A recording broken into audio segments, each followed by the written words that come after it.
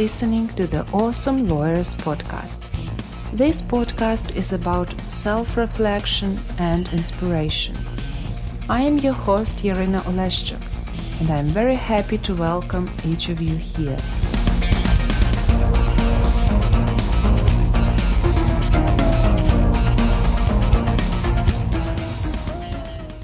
Hallo liebe Zuhörer, heute kommt wieder eine Episode auf Deutsch. Wie ihr schon merken könntet, es ist immer Mix bei mir, also Deutsch, Englisch und es freut mich, diese Möglichkeit zu haben, verschiedene Sprachen euch anbieten zu dürfen. Zu Gast habe ich heute eine wunderschöne Frau, Aschenbrenner. Sie ist selbst Rechtsanwältin, sie ist auch, kann ich sagen, meine Kollegin, sie ist Coach. Und wir haben für uns heute eine sehr interessante Thema ausgesucht, nämlich das Thema Selbstliebe. Obwohl, bevor wir in das Thema reinsteigen, würde ich gerne erstmal dich begrüßen wollen. Also herzlichen Dank, dass du heute da bist. Wie geht's dir so? Ja, erstmal ganz, ganz herzlichen Dank, liebe Jarina, dass ich hier sein darf und alle, die zuhören, auch an dich und euch ganz herzliche Grüße. Ich freue mich, hier zu sein und mit euch meine Gedanken und Erfahrungen zu teilen. Dankeschön. Ich bin mir sicher, das wird ein sehr spannendes Gespräch. Bevor wir anfangen, ich würde mich freuen, wenn du dich kurz noch etwas mehr quasi vorstellen könntest und sagen, was du so machst. Ja, super gerne. Also ich bin Jo und Rechtsanwältin, hast du ja schon gesagt, und Coach. Und vor über 20 Jahren habe ich angefangen zu arbeiten, damals bei Freshfields in München als Associate und bin erstmal so die ganz klassische Karriere gegangen. Hatte dann die wunderbare Möglichkeit, viele Jahre, 19 Jahre an der Bucerius Law School zu verbringen und dort ganz viel mit aufzubauen. Zum einen die Weiterbildung für Anwältinnen und Anwälte als Geschäftsführerin der Profit-Tochter der Hochschule, viel Leadership, viel Konfliktlösung, viel Selbstreflexion und habe die letzten Jahre an der Bucerius Law School die Personal- und Rechtsabteilung geleitet. Und insofern hatte ich immer schon einen wundervollen Mix von Personal, von Leadership und von Recht, eben mehr als 20 Jahre lang, bis ich entschied zu kündigen. Und mich selbstständig zu machen als Coach. Das ist eine interessante Überraschung. Also nach 20 Jahren, so weißt du, man könnte verstehen, so okay, erste 3 Jahre habe ich festgestellt, naja, nicht so meins. Aber nach 20 Jahren, das ist wirklich Veränderung. Wie kam es dazu, dass du wirklich, sage ich so, die Seiten gewechselt hast? Ja, ich kann ja hoffentlich damit auch Menschen Mut machen, dass es nie zu spät ist. Ich bin jetzt 51 und diese Entscheidung ist jetzt schon einige Jahre auch her, aber dennoch nach dem 45. Lebensjahr. Und ich habe auch diese Zeit gebraucht, bis ich in der Lage war, wirklich zu mir zu stehen, bis ich auch in der Lage war zu formulieren, was ist mir wichtig, wozu, also ich sage immer, wozu mache ich das, mein Why, mein Purpose, und dann den Mut zu haben, zu sagen, okay, was ich aktuell mache, ist wunderschön und es ist ein wunderschöner Ort und es sind ganz wunderbare Menschen, doch es entspricht nicht meinem Wozu oder auch, wie ich es nenne, meinem wahren Selbst. Und dann eben die Konsequenz zu ziehen und zu sagen, so, jetzt kann ich zwar einerseits rummeckern, dass mein Chef blöd ist und die Arbeit blöd ist und Jura blöd ist oder was, oder ich kann einfach sagen, so, ich starte jetzt ein neues berufliches Abenteuer und bei uns kam ja noch die kleine Pointe dazu, dass ich das gemeinsam mache mit meinem Partner Martin und mit unserem 16-jährigen Sohn, dem Ole, woher auch unser Name kommt, Mojo, also Martin, Ole und Jo. Wow, das ist wirklich interessant. Also ich würde sagen, wahrscheinlich, dass es auch nicht so verbreitet, dass die ganze Familie dann wirklich so zusammen macht. Ich meine, in dem Bereich so wie Coaching, weil Familienunternehmer, das ist schon verbreitet. Und wie könntet ihr denn sonst so dazu inspirieren können? Weil eigentlich mit 16 hat man alles anderes im Kopf als so Ah, Vernunft, nicht böse ah. gemeint natürlich. Nein, gar nicht böse gemeint. Also das Erste ist, ja gut, inspirieren vielleicht kann man andere Menschen, aber schon beim Motivieren hört es ja auf, meiner Meinung nach. Also ich kann andere Menschen gar nicht motivieren, nur jeder kann sich selbst motivieren. Und bei uns war es andersherum. Ole hat mich inspiriert zu kündigen und nicht ich ihn bei uns mitzumachen, denn er hat schon, seit er 13 war, sich mit Unternehmertum sehr intensiv befasst und mit all den Themen, die ich so ausgeblendet hatte in meinem Leben. Die Psychologen sagen dazu den eigenen Schatten, ja. Also all das, was auch Geldenergie ist, große Ziele, Träumen, Luxus, ein Riesenunternehmen aufzubauen, Dubai und Co. Und eben auch diesen Mut und dieses Selbstvertrauen, dass ich das kann. Das habe ich von Haus aus nicht mitbekommen. Und anscheinend ist es aber meinem Partner und mir gelungen, es unserem Sohn mitzugeben. Und insofern hat er uns inspiriert, diese Reise zu beginnen. Und das verdanke ich ihm. Und insofern, Ole, wenn du das eines Tages hörst, danke nochmal. Danke, dass du das geteilt hast und es klingt einfach hervorragend. Also ich glaube, das ist ein Traum von jedem Elternteil, dass die Kinder aufwachsen, so weißt du, so vernünftig sind, dass die so wirklich richtige Ziele für das Leben für sich setzen. Ich habe selbst 2 Kinder und die sind erstmal 5 und 8 und das ist mein Traum. Wahrscheinlich muss ich eine andere Episode mit dir aufnehmen mit dem Frage, wie hast du das geschafft? Ja, sehr gerne, sehr gerne, denn Das würde wahrscheinlich tatsächlich viele Leute interessieren. ja, also sehr gerne. Vielleicht darf ich das jetzt schon mal einwerfen, denn meine berufliche Mission, dazu kommen wir vielleicht noch, aber meine, sage ich mal, ganz persönliche Mission ist, dass an allen Familienesstischen dieser Welt über Potenzial, Wünsche, Träume und Stärken gesprochen wird und nicht über Defizite, Fehler und enttäuschte Erwartungen und Vorwürfe. Und insofern machen wir dazu gern eine weitere Podcast-Folge. Also da fange ich am Wort dich und dann machen wir das. Auf jeden Fall. Ich werde dir nach dieser Aufnahme auch mitteilen. Ich hatte schon da eine Idee. Ja, sehr gut. Aber bevor wir unseren Zuhörern zu viel teilen von dem, was noch kommen kann, schlage ich vor, dass wir zu dem Thema kommen, Selbstliebe. Du hast mir gesagt, dass du könntest quasi dein Leben so auf 2 Teile teilen, bevor du die Selbstliebe entdeckt hast und danach. Ich schlage vor, wir fangen mit dem Before und ich weiß, du hast da eine Geschichte, die du gerne teilen möchtest zu dem Punkt. Ja, und vielleicht bevor ich die teile, möchte ich noch eine Zahl teilen. Gerne. Und zwar 27,8%. Ich wiederhole sie nochmal. 27,8% der erwachsenen Bevölkerung in Deutschland leidet an einer psychischen Erkrankung. Da kann man mal an der Nase abzählen, wenn du in deinem Kollegenkreis rechts und links guckst, ja, ist das fast jeder Dritte. Und insofern freue ich mich enorm zu dem Gegengewicht für psychische Krankheit, die jedenfalls in meiner Erfahrung sehr viel mit dem Verlust von Selbst und erst recht dem Verlust von Selbstliebe zu mir zu tun hat.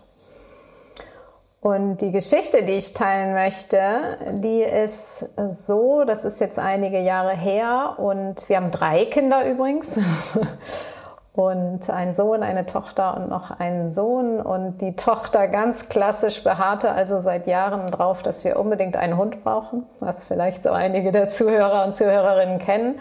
Und so kam es dann auch, plötzlich hatten wir also einen Hund aus dem Tierheim und ach wie süß und das arme Hündchen. Und einen Jagdhund, der sehr viel Bewegung brauchte. Und dieser Jagdhund kam zu uns aus dem Tierheim und suchte sich mich als seine erste Person der Zuneigung aus. Ich war aber schon völlig im Burnout eigentlich, ohne dass ich das wusste. Und nun auch noch dieser Hund. Und ich erinnere noch wie heute diesen Moment, wo ich also diesen hibbeligen, bewegungshungrigen, wir wohnen auf dem Land, Hund, also nahm und sagte, mit ihm joggte. Ich übernahm die Morgenrunde, natürlich joggen. Und wir haben so ein ganz großes Feld bei uns und ich lief so in diese Morgensonne herein. Und ich sah sozusagen von außen mich da laufen. Also als wäre ich, würde ich mich beobachten und ich sah nur eine Hülle laufen. Ich sah eine Hülle, einen Roboter, wie auch immer du dir das, da sind innen so Zahnräder, ja, und die hat irgendjemand an. Und alles andere war leer. Und da bin ich aufgewacht. Einerseits, das ist natürlich sehr traurig, das zu hören, dass man sich selbst als Lehrer betrachtet. Andersrum, ich glaube, das ist nicht das erste Mal, dass ich das so, weißt du, selbst höre oder von anderen, dass wenn man so wirklich auf dem Tiefpunkt ist, dass es genau dieser Tiefpunkt, der so etwas quasi wie bei dir die Sonne, etwas Drittes, was eigentlich zu dem Moment nichts zu tun hat, aber wirkt tatsächlich als Impuls zum Aufwachen. Das ist, danke dir, dass du das geteilt hast. Du hast quasi gesagt, dass da bist du aufgewacht und was passierte dann? Also ganz, sage ich mal, auf der äußeren Ebene passierte dann, oder ich sag mal vorweggegangen war noch, und das ist vielleicht auch für einige wichtig zu wissen, bin ich eigentlich im Burnout oder wann bin ich eigentlich im Burnout? Da vorweggegangen war schon, dass ich mir, glaube ich, ganze 4 Tage freigenommen hatte von meiner Arbeit in ein 5-Sterne-Luxus, ganz kleines Hotel an der Ostsee gefahren bin und sagt so, jetzt spann ich mal ab, 4 Tage so. Und kam zurück und war genauso erledigt wie vorher. Das heißt, wenn du das jetzt hörst und wenn der Urlaub keine Erholung mehr bringt, dann ist das schon ein Warnzeichen. Aber schon das konnte ich noch nicht hören und das war im Mai und dieses, was ich eben erzählt habe mit dem Joggen, war im August. Also da war schon noch eine Zeit dazwischen. Und bis ich dann tatsächlich in der Arbeit gesagt habe, so Schluss übrigens, ich bin weg, ich bin dann mal weg, war es Oktober, Mitte Oktober. Und insofern, das ist ein Prozess, ne? Und in dieser Zwischenzeit ist glaube ich, die Selbstliebe war nirgendwo. Was deutlich einfach geworden ist, ich kann nicht mehr. So, und ich habe mich quasi selbst aus dem Verkehr gezogen. Das habe ich schon noch geschafft. Also ich bin nicht umgefallen oder irgendwas, sondern ich habe mich dann Mitte Oktober selbst aus dem Verkehr gezogen und zu meinem Hausarzt gesagt, so, schreib mich krank auf dem Dorf. Schreib mich krank, ich bin raus. Das ist ganz faktisch dann erstmal als nächstes passiert. Ich verstehe. Ja, tatsächlich, da du jetzt das Thema erwähnt hast, Burnout, was sind die Symptome? Wahrscheinlich müssen wir auch dazu erwähnen, das sind auch andere Symptome, worauf man achten muss. Also vor allem, das ist Schlaflosigkeit, dass man nicht gut schläft, dass man permanent schlecht gelaunt ist, dass man vielleicht keinen Bock, sage ich so, auf andere Menschen hat. Ja. So höflich gemeint, aber im Grunde genommen, der Kollege ruft an und man geht nicht dran oder ignoriert das. Und ich meine nicht, weil der Kollege einfach nervig ist und das ist 12 Uhr nachts, sondern generell Einstellung zum Leben, dass man kränklich wird, solche alle Sachen, darauf muss man achten und dazu könnte ich tatsächlich die Bezug zu den anderen Episoden aus dem ersten Staffel des Podcasts aufrufen. Und dann entweder mit der Anne Rupert hatten wir sogar das Thema Burnout gehabt oder mit Jana Balut haben wir von den Bipolardisorder quasi gesprochen. Also hört gerne rein oder ihr könnt eine E-Mail schreiben, weil ich habe tatsächlich ein ganzes Video zu dem Thema aufgenommen, das etwas mehr Licht ins Dunkel bringt. So, danke, dass du das jetzt erwähnt hast. Wie hast du für dich selbst Liebe entdeckt? Genau, und vielleicht möchte ich zuerst mal sagen, was ist eigentlich so schwierig an dem Begriff Selbstliebe. Und weil, also da, wo ich herkomme, ich als Mensch von meiner Entwicklung, wenn ich das vor 10 Jahren gehört hätte, das Wort Selbstliebe, ich hätte auf Stopp gedrückt und den Podcast verlassen. Also, tut das nicht.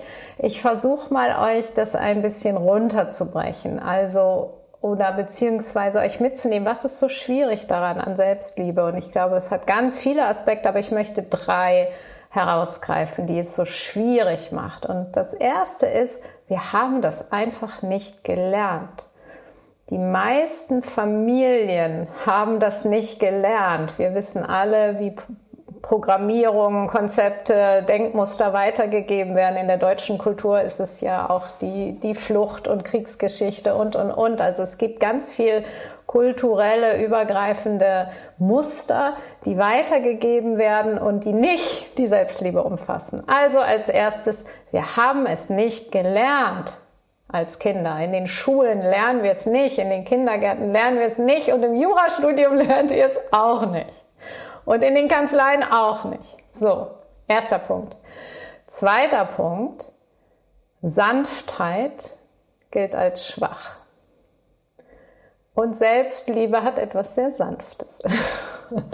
Ich habe am Wochenende gerade ein Intensivseminar in Mitgefühl gemacht, also MBCL heißt das, Mindfulness-Based Compassionate Living, ein sehr, sehr intensives Seminar in Selbstmitgefühl und da ging es um die Sanftheit.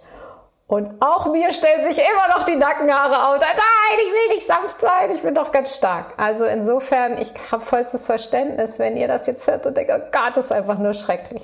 Also Sanftheit ist ungewohnt, gilt als schwach in unserer Kultur. Und der dritte Punkt in allen Anwaltskanzleien, die ich von innen kenne, mit mehr als 100 Personen, herrscht eine Kultur der Angst. Und in dieser Kultur der Angst bin ich gut genug, leiste ich genug, ne? Diese Kultur der Angst, die erstaunlicherweise die meisten Menschen gar nicht spüren, sondern denken, das ist irgendwie normal. In dieser Kultur der Angst gedeiht garantiert keine Selbstliebe. Also das sind die 3 Punkte, die es schwierig machen. Wir haben es nicht gelernt. Sanftheit gilt als schwach in unserer Kultur und in den meisten Anwaltskanzleien und großen Firmen herrscht eine Kultur der Angst. Das ist ein interessanter Gedanke. Ich möchte dich gerne an der Stelle fragen. Ich habe auch längst Gedanken über das Thema Selbstliebe gemacht und ich kann mir vorstellen, dass als Vorwurf zur Selbstliebe könnte Narzissmus zum Beispiel genannt werden. Also es ist kein Geheimnis, es gibt quasi Partner, die unterstrich sich selbst lieben als alle andere und dann die benehmen sich entsprechend sehr frech gegenüber anderen. Und wie würdest du dann quasi erkennen, weil im Grunde genommen dieser Narzissmus, das ist alles andere als Selbstliebe. Wie würdest du sagen, also merkt man, das ist jetzt im grünen Bereich, also ich liebe mich, ich akzeptiere mich so wie ich bin wertvoll und so. Und weil diese Angstkultur, das du angesprochen hast, man könnte auch Angst davor haben, dass man quasi wie derjenige Kollege oder Kollegin wird, der eigentlich als klassischer Narzisst bezeichnet werden kann. Noch mehr Angst. Also ich glaube, das verdient eigentlich eine eigene Folge, aber Narzissmus, erstens mal ist mir wichtig zu sagen, der krankhafte Narzissmus ist, glaube ich, bei 1% oder sogar 0, irgendwas der Bevölkerung, also den gibt es so gut wie nie. Was es aber gibt, ist, dass wir alle narzisstische Persönlichkeitsanteile haben. So, ich auch. Und dass es einen narzisstischen Persönlichkeitsstil gibt, der aber noch nicht in das, also klinisch Krankhafte fällt. Das ist wichtig, weil wir benutzen den Begriff so inflationär und das ist immer gefährlich.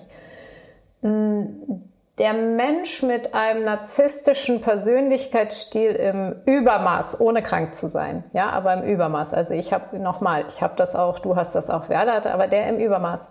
Das ist einer, dem es an Selbstliebe mangelt und der den Spiegel der Anerkennung der anderen braucht, um überhaupt sich zu spüren und sich wertvoll, zu empfinden.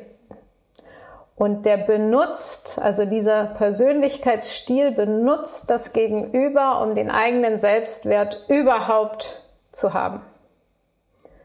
Und das ist das Gefährliche, denn wenn das Gegenüber das nicht schnallt, also wie in vielen privaten Partnerschaften wie in beruflichen Partnerschaften und sich dagegen nicht abgrenzen kann, was man meistens nicht kann, weil der narzisstische Persönlichkeitsstil sehr subtil ist und sehr viel spürt, aus Angst ganz viel spürt, kommt es zu diesen dysfunktionalen Beziehungen. So, also, wir haben das alle und du merkst es an Kränkbarkeit zum Beispiel. Wenn ein Mensch sehr kränkbar ist, wenn du einem Menschen kein kritisches Feedback geben kannst, ne? Daran merkst du zum Beispiel, dass ihm vielleicht dieser Person ein wenig die Grundlage, um jetzt Selbstliebe zu nennen oder Selbstwert fehlt. Der Mensch, der also in meiner Wahrnehmung sich auf den Weg der Selbstliebe macht und spirituell gesehen wäre das dann irgendwann auch der Weg der Erleuchtung, ja, also der immer weitergeht, zur wahren Natur zu werden, der braucht das Gegenüber nicht, was nicht heißt, dass er nicht gerne, ne, also dass er nichts teilt, aber er braucht es nicht. Also es ist ein Aufhören des Ich brauche dich, um mich zu spüren oder um mich wertvoll zu fühlen. Und das kann jeder rausfinden, indem du einfach spürst. Wie geht das Gegenüber? Was für eine Dynamik ist da in der Beziehung? Und es gibt ja den Satz, wenn man jetzt zu Leadership geht oder so, ne, dass man als Leaderin, als Leader sich fragt, wie fühlt sich das Gegenüber in my presence? Ja? How do you feel in my presence? So. Und das ist die Antwort. Ja, fühlt sich das Gegenüber aufgewertet, wertvoll, ja, geliebt, wichtig, ja, dann ist keine narzisstische Dynamik im Spiel und fühlt sich eben das Gegenüber abgewertet, klein, mickrig, blöd, in Erklärungsnot, ja, ängstlich, dann sind solche Muster am Spiel.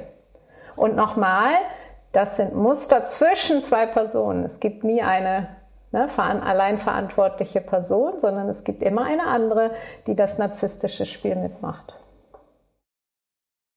Vielen Dank für das Teilen. Ich finde, das ist total wertvoll, was du gerade erklärt hast. Und ich muss auch sagen, ich habe auch nie so richtig reingelernt über den Narzissmus. Also ich hatte kurze Berührung damit gehabt, als ich das Thema Selbstliebe vor, weiß ich nicht, 4, 5 Jahren erforscht habe. Und ich finde, das ist sehr wichtig, dass du auch diese Punkte genannt hast, woran kann man es merken. Also ich erlebe das auch im Coaching, dass wenn man so diese Rollenwechsel macht, dass es total wertvoll ist. Aber die Gefahr, dass nicht jeder könnte das für sich tatsächlich eintauchen und das machen. Wir haben heute schon so interessante Anstiegspunkte irgendwie erwähnt. Also wir haben gesprochen, dass ihr als Familie also sehr inspirierend seid. Also dass wir können neue weitere Folge aufnehmen. Wir haben erfahren, wie du für dich erkannt hast, dass es eigentlich Zeitpunkt ist, was zu ändern. Also dass du bist nicht so, wie du sein willst. Wir haben über Burnout-Symptomatik kurz gesprochen und jetzt über diesen Unterschied mit der richtigen Selbstliebe und Narzissmus. Und ich habe aber das Gefühl, dass wir unseren Zuhörern noch ein bisschen Info zu dem Thema Selbstliebe schulden, weil wir das am Anfang gesprochen haben. Ich würde dich ganz offen fragen, was findest du das Wichtigste, was jeder Zuhörer zu dem Thema eigentlich hören noch vielleicht muss? Oder was würdest du gerne, so sage ich so, von deinem Herzen so mit anderen teilen, was das Thema Selbstliebe angeht? Okay, ja, gute Frage. Also ich glaube, ich möchte es gerne runterbrechen. Es ist so ein scheinbar unerreichbares Wort oder Ziel, ja. Und das möchte ich auflösen zum Ende dieses Podcasts, dass Selbstliebe ganz klein beginnt. Und ich möchte dir 3 Impulse geben für ganz kleine Schritte. Und wie du mehr Selbstliebe in dein Leben bringen kannst. Und der erste Schritt ist, ab heute, nachdem du diesen Podcast gehört hast, jeden Morgen, wenn du Zähne geputzt hast, Zahnpasta ausgespuckt, Zahnbürste weggesteckt, dann schaust du dich einmal im Spiegel an. Und schaust dich an und sagst dir etwas so wie, wow, High Five. Ich bin da, ich bin gut, ich habe mich gern. Und probier das mal aus. Da mag viel Widerstand, das magst du belächeln und dann ist es genau richtig. Also ganz kleine Schritte. Das Zweite, wie wär's? Also wie gesagt, wir haben ja 3 Kinder und einen Hund und bei uns ist es meistens unaufgeräumt und ungestaubsaugt und chaotisch. Und wir haben so einige Regeln und manche funktionieren nicht. Eine der neuen Regeln ist so, abends keiner verlässt das Esszimmer, bis nicht alles aufgeräumt ist in der Küche und am Abendbrotstisch. Alles. Und es wirklich schön aussieht für den nächsten Morgen. Weil ich bin nämlich meistens die Erste, die dann da wieder runterkommt. Also wir nennen das so Setting up for Success eigentlich für einen erfolgreichen nächsten Tag. Und dazu habe ich mir jetzt gesagt, und das finde ich auch ganz neu und ganz schön, auf diese Küchenfläche, ja, die dann so blitzt, weil sie gewischt ist und gut riecht und kein Geschirr rumliegt, da lege ich mir einen Zettel und schreibe mir da einen netten Gruß drauf jeden Morgen. Ich hab mich lieb oder du bist wunderschön oder irgendwie sowas. Das wäre irgendwie das Zweite, pardon. Und das Dritte ist, glaube ich, dich auf den Weg zu machen und dir jeden Tag 3 Sachen aufzuschreiben, die du dir wünschst, von denen du träumst. Und einfach zu erforschen, wenn ich mal wieder eintrete in das kindliche, vielleicht kreative Wünschen meines Selbst und das der Bestandteil von Selbstliebe, wenn wir anfangen zu wissen, wer wir selbst denn überhaupt sind. Und das geht hervorragend über das Wünschen, das wird uns nämlich auch abtrainiert von unseren Eltern. Schon in der Trotzphase trainieren sie uns das ab und im Kindergarten und in der Schule und im Jurastudium und in den Kanzleien wird das abtrainiert. Also 3 Punkte, ja, guck dich morgens im Spiegel an, ja, richtig so halt inne. 2. schreib dir eine kleine Liebesbotschaft in die aufgeräumte Küche und 3. beginne wieder zu träumen und zu wünschen. Vielen Dank. Also, weißt du, ich möchte gerne mit dir teilen, wie ich mich gerade fühle, weil das ist so ein schönes, warmes Gefühl, so weißt du, so glücklich zu sein und dich als Partnerin in dieser Episode zu haben und die Ideen, also so diese kleine Übungen oder so Ideen, die du jetzt geteilt hast, also ich habe das auch alles ausprobiert. Ich kann jedem bestätigen, dass diese erste so Trotzphase, diese trotziges Kind, der in euch spricht und sagt, ach, was mache ich hier? Also so oder leise für sich so flüstern vor dem Spiegel, damit der Ehemann oder die Ehefrau das nicht hört.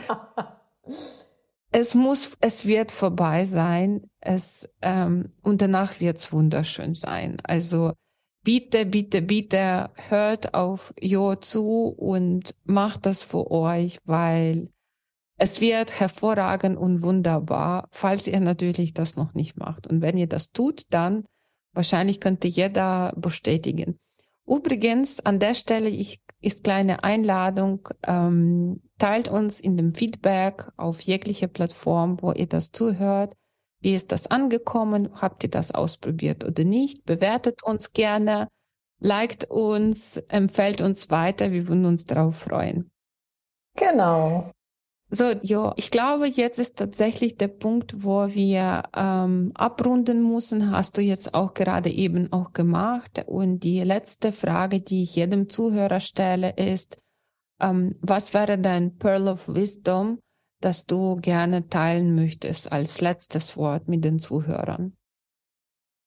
Hui.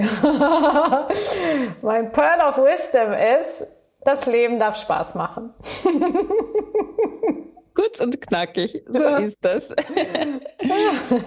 Dann herzlichen Dank für deine Zeit, für das Teilen von deinem Wissen und deiner Erfahrung.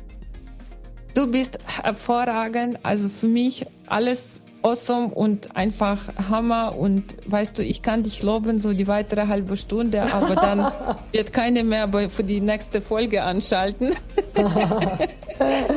Daher herzlichen Dank und hoffentlich bis zum nächsten Mal. Ja, und ganz herzlichen Dank an dich.